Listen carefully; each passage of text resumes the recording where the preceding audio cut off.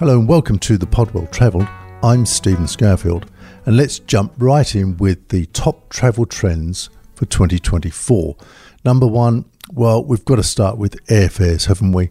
The American Express Global Business Travel Forecast has a lot of good news in that it says that airfares will soften. The prices will soften, particularly between Europe and Asia and Australia and Asia. The bad news is that they're predicting that fall between Asia and Europe will be about 4% for business class and 3.4% for economy airfare, so it's not much. But it is an indication of that softening, and certainly what we're seeing is inventory coming back, more seats coming back, planes flying, new planes that were being built are now turning up, so we're kind of getting back to a very full service. So with that will come a slight easing in the high prices that we've seen. But at the same time, you have to factor in aviation fuel. I mean, the cost has just gone, through the roof. Anyone who fills up their car will know the cost of fuel. Imagine filling up a 777 and looking at the world situation, the amount of fuel coming out of the Middle East, for example, can be affected by what's happening in the world. So I'm not too hopeful. I think if you see a price, take it. So we've been looking at prices, say, between Europe and Australia of about 2,400 to 3,500 even in economy. Odd little prices coming through, $1,800, $2,000. If you see those, just take them. It's probably not going to get any better. Look out for the growth in premium economy. That's where the airlines are really putting a lot of emphasis now, with more and more seats in premium economy. You'll see a few deals there, but it's the kind of cheap version of business class, but obviously not business class. Look for that, and I think you'll find some nice comforts there. The other thing really with airfares is just to be flexible. Be flexible with dates and times. When you search, look for clusters of dates, and obviously you'll see the cheapest. Still stick obviously with direct or one connections. As soon as you add in more connections, you will reduce the price, but you also reduce the chance of missing flights and having all sorts of problems. So, it's a balance between price and just surety, I suppose. Number two, it's all about culture. Since the pandemic, we've certainly seen this trend in travellers wanting to get more from their travel, more traction, more authentic experiences, meeting more local people. Skyscanner is a meta search engine and travel agency. It's actually based in Scotland, but it's used by about 100 million people a month. You can book flights, hotels, car hires, all that stuff. So the Skyscanner 2024 Travel Trends Report really has some weight, considering, as I say, that there are about 80 billion price searches a day across 52 countries with Skyscanner.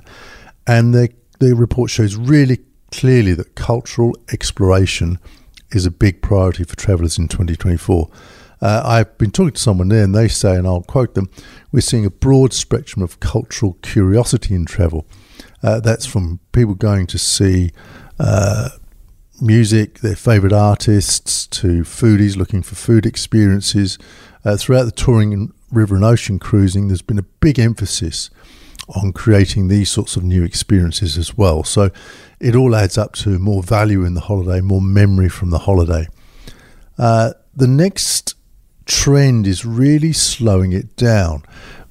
Seeing this, some of us remember, coach touring, 20 countries in 20 days. When you look, it's a good way to take the temperature of this slowing it down is with coach touring, where you now see lots of twos, lots of threes, some fours and even fives, and those are the number of nights that are spent in one place. So even in coach touring, which I say is kind of a thermometer, I suppose, you're seeing a lot of slowdown happening where people have got more free time, so you can kind of use touring as the infrastructure, if you like, and then have your own experiences. Part of slowing it down, I think, is spending more time in a place also reduces the carbon footprint of travel. So even going to Milan and staying there for 2 weeks, really living locally is part of that as well. Virtuoso is a really specialist luxury experiential travel company. And that company has just conducted a survey of more than 2,000 of its top travel advisors in more than 50 countries for its 2024 Lux report. And a third of the surveyed Virtuoso advisors in Australia and New Zealand said their clients are travelling differently or have changed their travel plans to offset the effects of climate change. A Virtuoso spokesman actually told me, and I'll quote them, specifically 82% of advisors in the region said their clients are visiting destinations during off-peak times when weather conditions are typically better. 71% said clients are selecting destinations where weather conditions are less extreme, and 30% said their clients are travelling more sustainably to reduce their carbon footprint. So once again, I kind of put this in the whole slowing down and getting more traction, getting more authenticity out of our travel. Changing short flights for train trips in Europe is a good example. And of course in France, that has to happen. They're not doing, if you can take a train for a similar journey, then you have to do that. So I think that whole slow down, take it more easily, travel lighter is a very big trend. Number 4, we've always talked about travel insurance, of course, never more important, but not just travel insurance, good insurance. I've just been talking to someone who was on an Inside Passage cruise with their wife. His wife got pneumonia, was taken off the ship, looked after in Juneau, went to Anchorage, went back to Vancouver and then flew home. Cost 100,000 Australian dollars. It was nearly 12 months before that claim was settled, and they thought they were going to have to sell their house. Just talking with another person in our audience also, $200,000 heart attack in America. 200 people died last year in US national parks. Just also looking at a report from World Nomads, which is a sort of specialist travel insurer, which we can all use, but it's just done a poll of its customers and found that 56% said they felt they'd been in some kind of danger while travelling, and 42% said they don't have any plan for what to do if something goes wrong. So insurance is a really big thing. We've seen natural disasters, we've seen earthquakes. I was caught in the Morocco earthquake.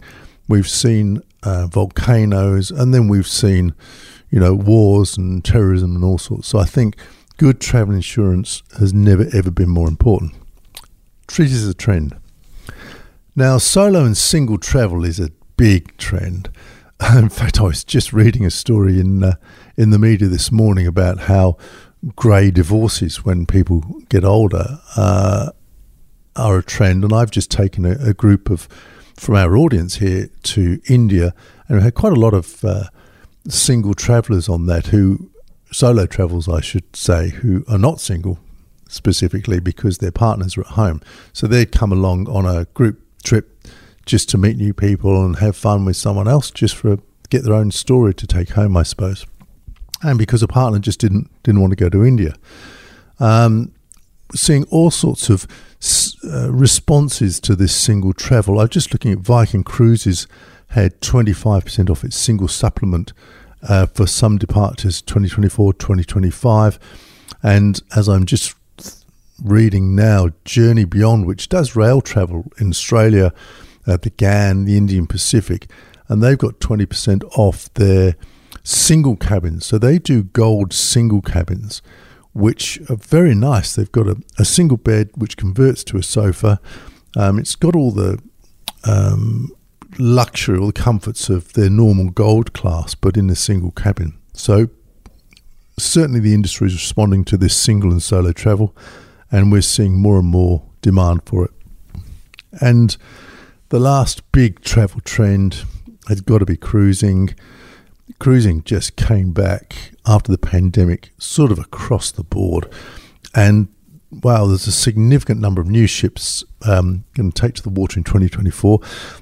It's worth just saying straight up that these ships are important because they have less imprint. The design of ships has changed.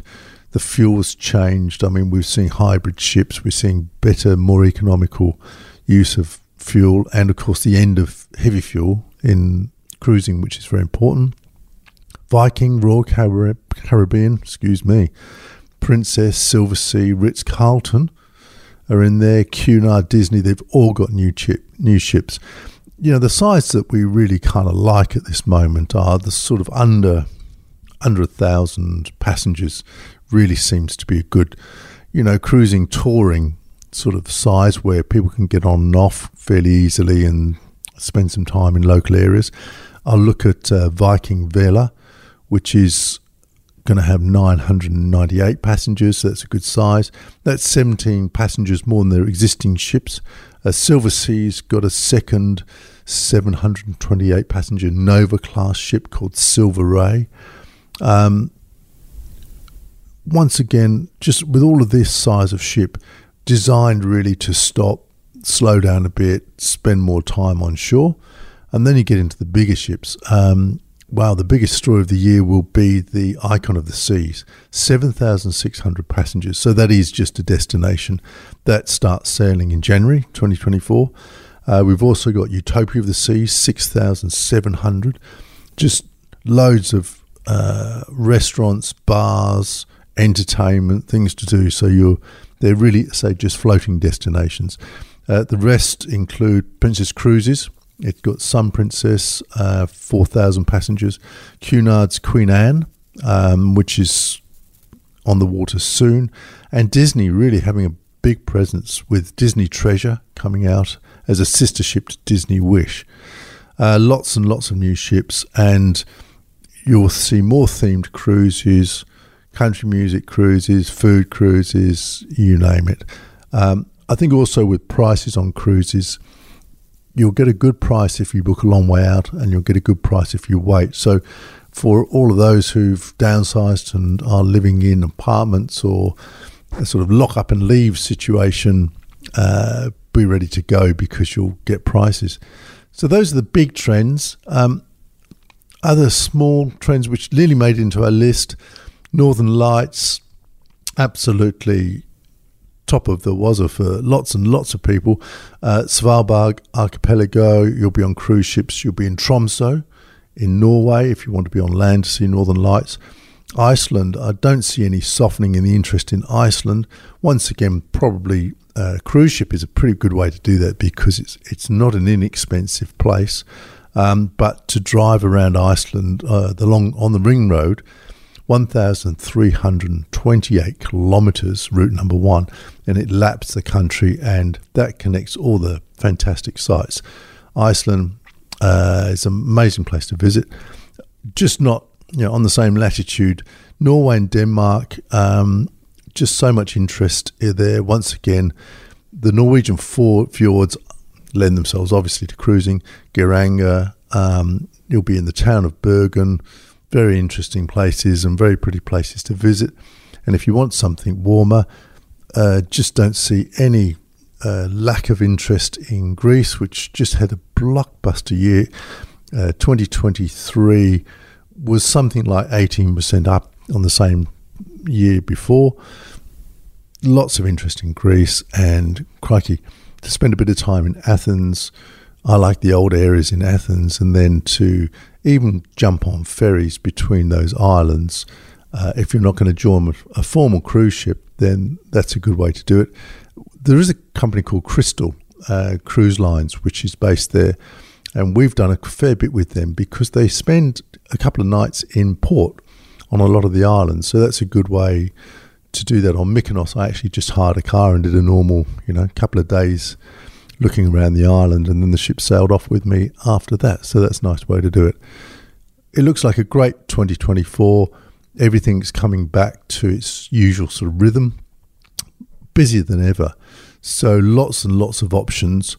Walking, Japan, cycling, everywhere. We hope that you have a terrific 2024, and maybe these trends apply to you. Thanks for joining us. We'll be back with another episode next week.